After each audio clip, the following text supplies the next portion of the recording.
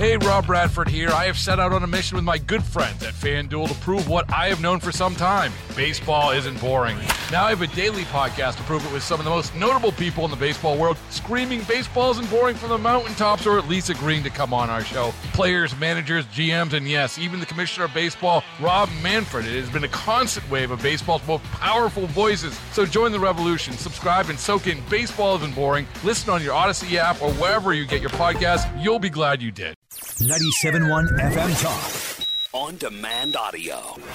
Before we all hate each other, let's start recording. See, that's a good place to start. And you can start All now. right, here we go.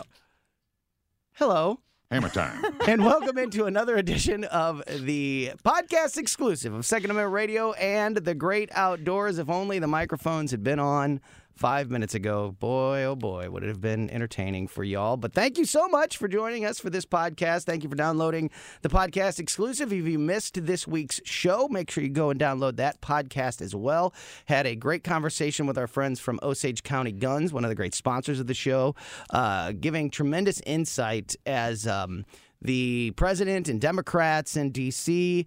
are, pushing with some ideas of executive action in the world of the Second Amendment and pushing for gun reform laws, various bills that they are moving forward with to get that industry inside part of the story, to hear, like the communication that's being had within the firearms industry between, the government and the stores that are actually selling these things that may one day soon become illegal.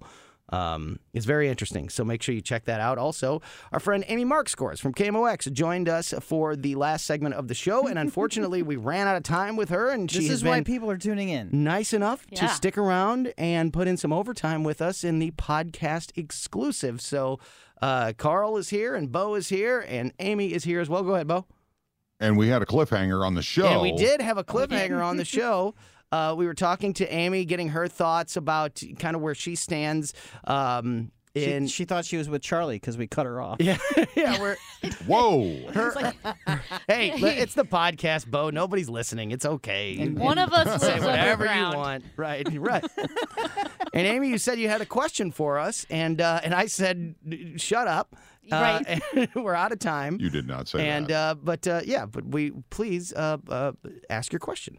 Here's my question, because as I mentioned, many friends who are gun owners, responsible, law-abiding gun owners, they're actually the only gun owners that I know is that type. Now, correct me if I'm wrong, but in St. Louis, or maybe it's Missouri, you do not have to have a permit to carry a gun. That is correct. True. Correct. So, by my reasoning, and you can tell me why you would be for or against this, if the law required a permit, law-abiding gun owners would have no problem carrying a permit because they're already following the rules and have done the background checks and what have you. However, it's the illegal firearms that are causing the vast majority of the problems. And so if, for instance, a cop has a reason to assume that someone is causing trouble or maybe carrying a gun, that law officer can check in with that person, can stop that person, and if they don't have a permit, well, then we've stopped a person who is possessing a firearm illegally. I feel like by making it so that gun owners don't need a permit, we are handcuffing, no pun intended, the law enforcement a bit when it comes to dealing with illegal firearms. I have my opinion, Bo. Do you want to go first? You go first. Go first. So you are correct, Amy, that I don't think that there would be a massive backlash to requiring a CCW permit to carry a gun. It was like that in the state of Missouri for a long time. The law changed a few years back, and there are still municipalities around the state of Missouri that do require you to have your CCW permit. Because of state law, they can only charge you with a misdemeanor, if you don't have that. So the state law makes it so you don't need to have that CCW permit to purchase or carry a firearm in the state of Missouri. Some municipalities are able to make their own local laws and have, like I said, some misdemeanor laws in those areas. But I think by and large across the state of Missouri, you can carry a firearm without a CCW license. The reason that my understanding is the reason that was passed was basically because it's one, it's a freedom thing. Two, that when you're buying that, if you are a legal gun owner and you're going through the background check process already, you know that person is legally allowed to own that gun because of the background check process. Also, it wasn't something that if a police officer were to have an interaction with a gun owner, talking about their CCW license was not considered the right thing to do right out of the gate anyway. So police officers aren't asking that question because there's a big debate inside the gun.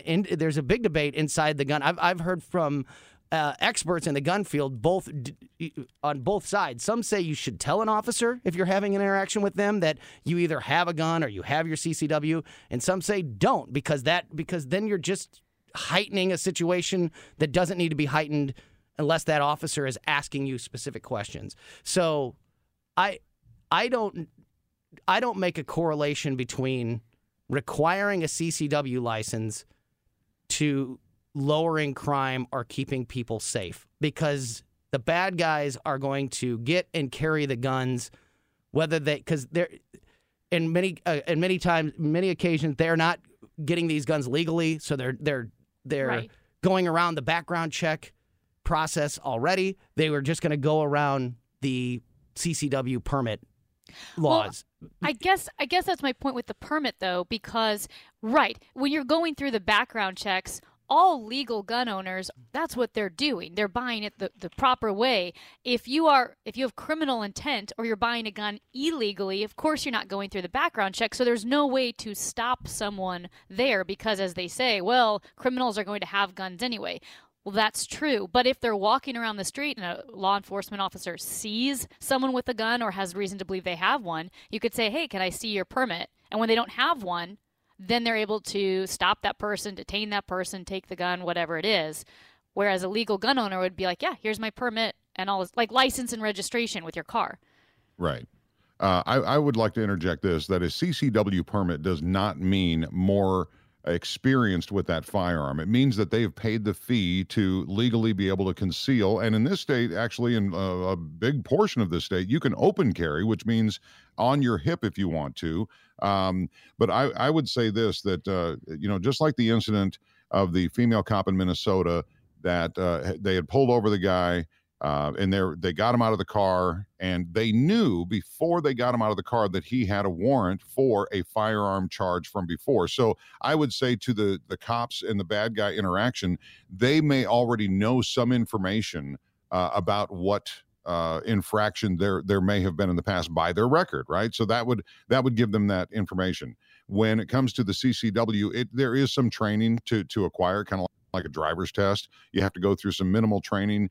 And actually, we talk about this on the show a lot about do more training, always do more training, because when everything, blows apart, excuse my pun, but when things happen, you actually are going to resort to your least amount of training you've ever had. And I've talked to law enforcement people about this as well. That's why they train so much.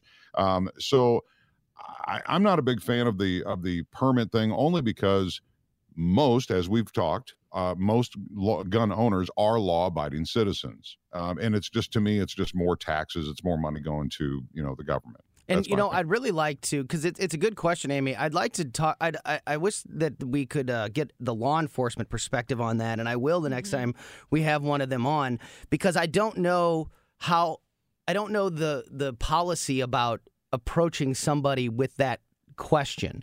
Like, Right. I don't know when you're allowed to ask, like, if you just see somebody walking down the sidewalk and you don't like the way they look, to have an officer approach them and say, "Are you carrying a gun? Do you have your CCW?" Like, I don't think that happens. So I don't think that I don't think that exchange ever happens. And when somebody gets pulled over, again, many times the whether or not they have their CCW license or they have a gun or don't have a gun, that's not brought up unless the officer has reason to believe that this person has committed a crime or has an illegal firearm.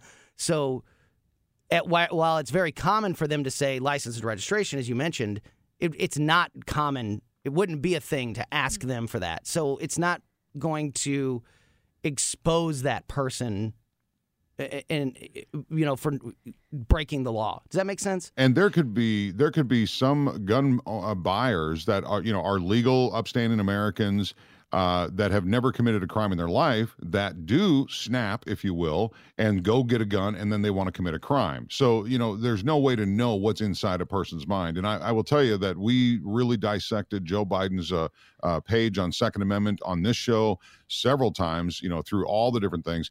And prior to the inauguration, I asked Sheriff Marshak from Jeffco, I said, should I get my CCW again? Because I let it expire when that law changed. He said, you know what? In the state of Missouri, I wouldn't worry about it.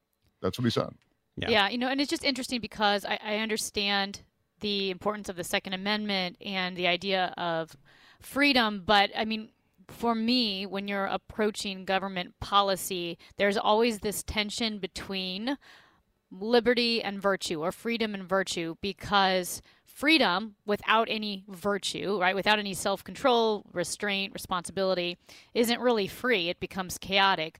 But then virtue without freedom, meaning the government is forcing you to act a certain way, well, that's not virtuous because it's coerced. And I think in the gun debate, at some point we need to look at we're not going to be able to eliminate homicides or gun crime, but what steps can we take that would least impact freedom, but impact most on being able to cut down on unnecessary or avoidable, I should say, homicides and deaths and shootings. And most common sense gun supporters, myself included, would absolutely say that there are things that we can do. There are reforms, there are discussions that we can have to make people safer. I have yet to see one of those things come from Democrats or even, quite frankly, Republicans in recent years.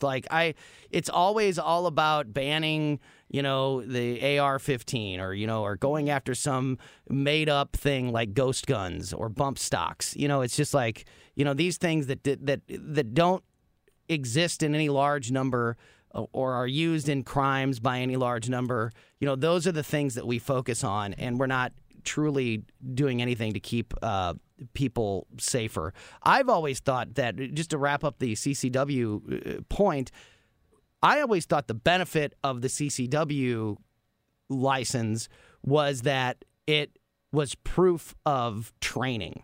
That to get that CCW card, you had to go through a certain amount of gun training, which is something we've talked a lot about on this show.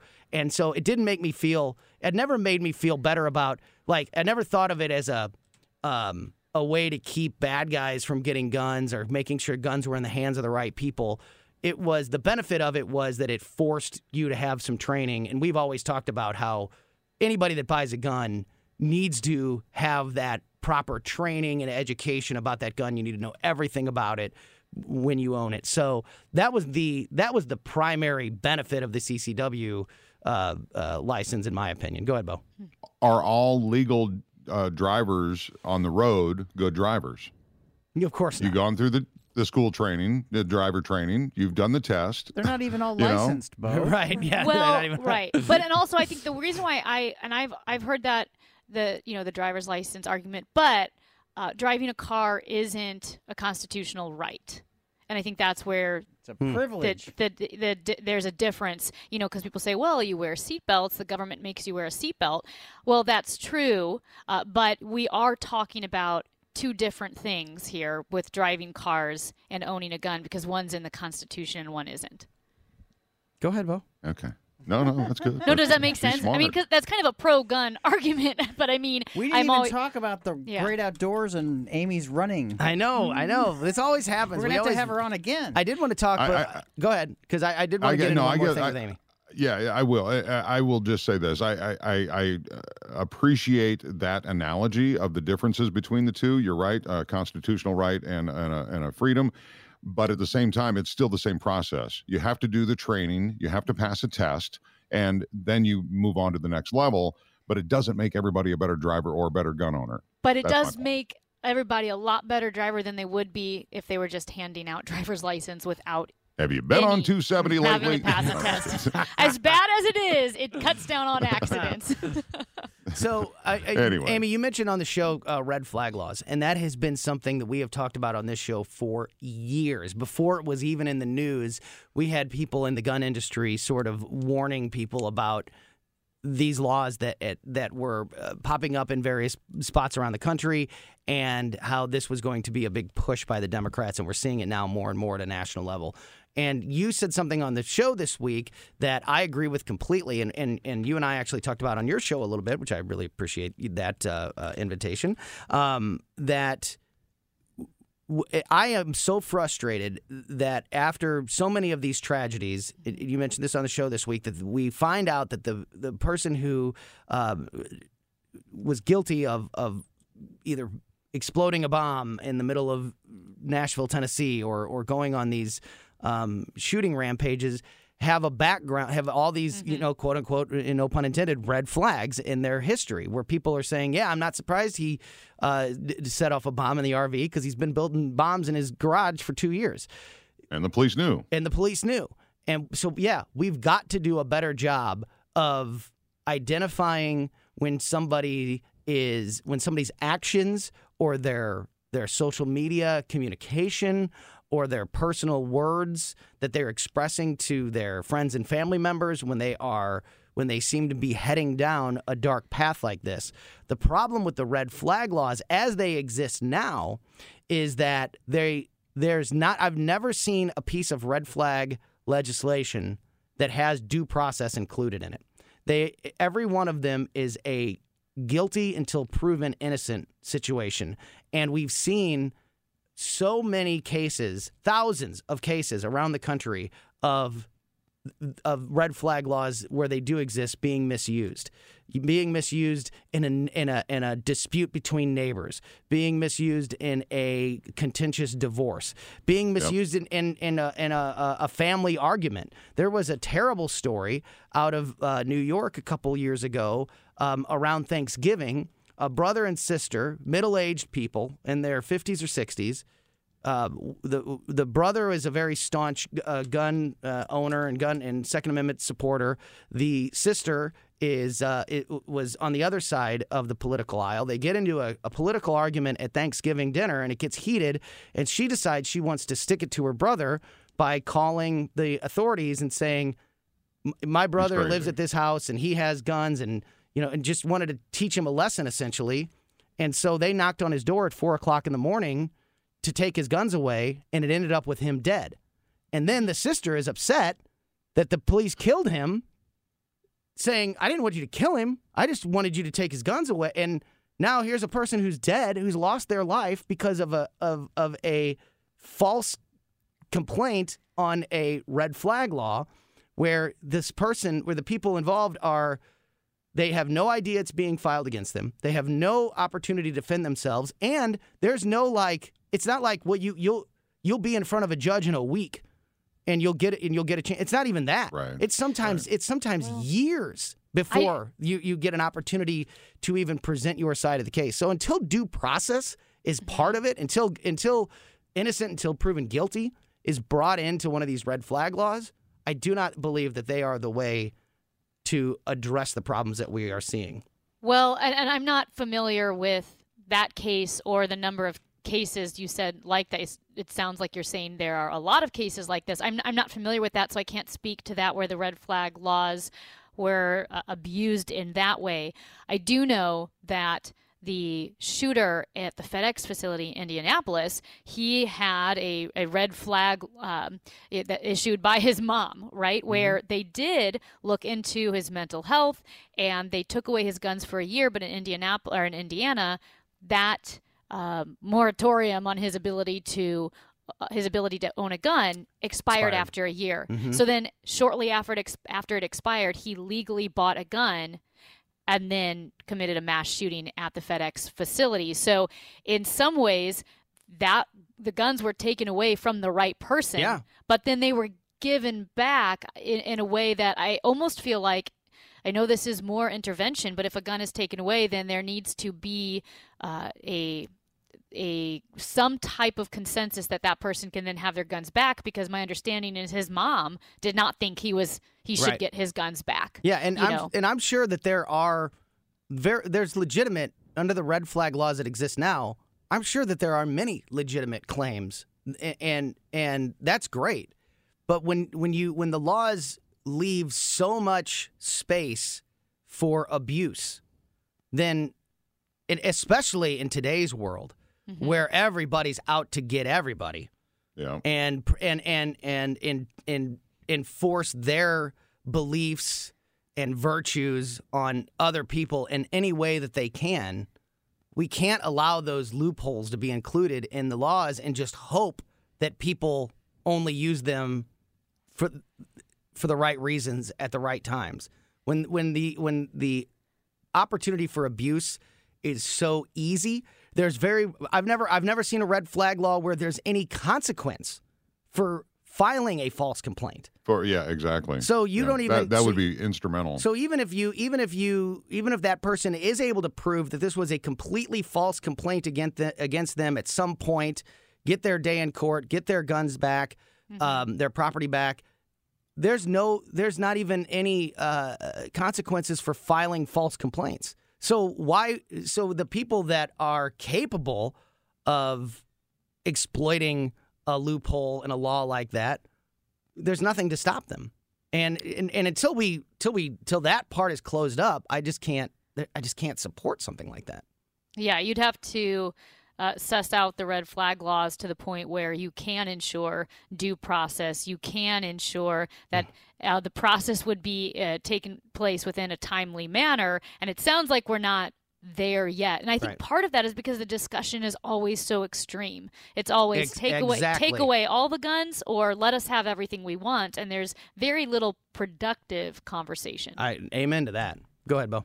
Again, all of these things that we're talking about are for law-abiding citizens. And yes, you will have the exception with a guy snapping, as I just mentioned a little bit ago.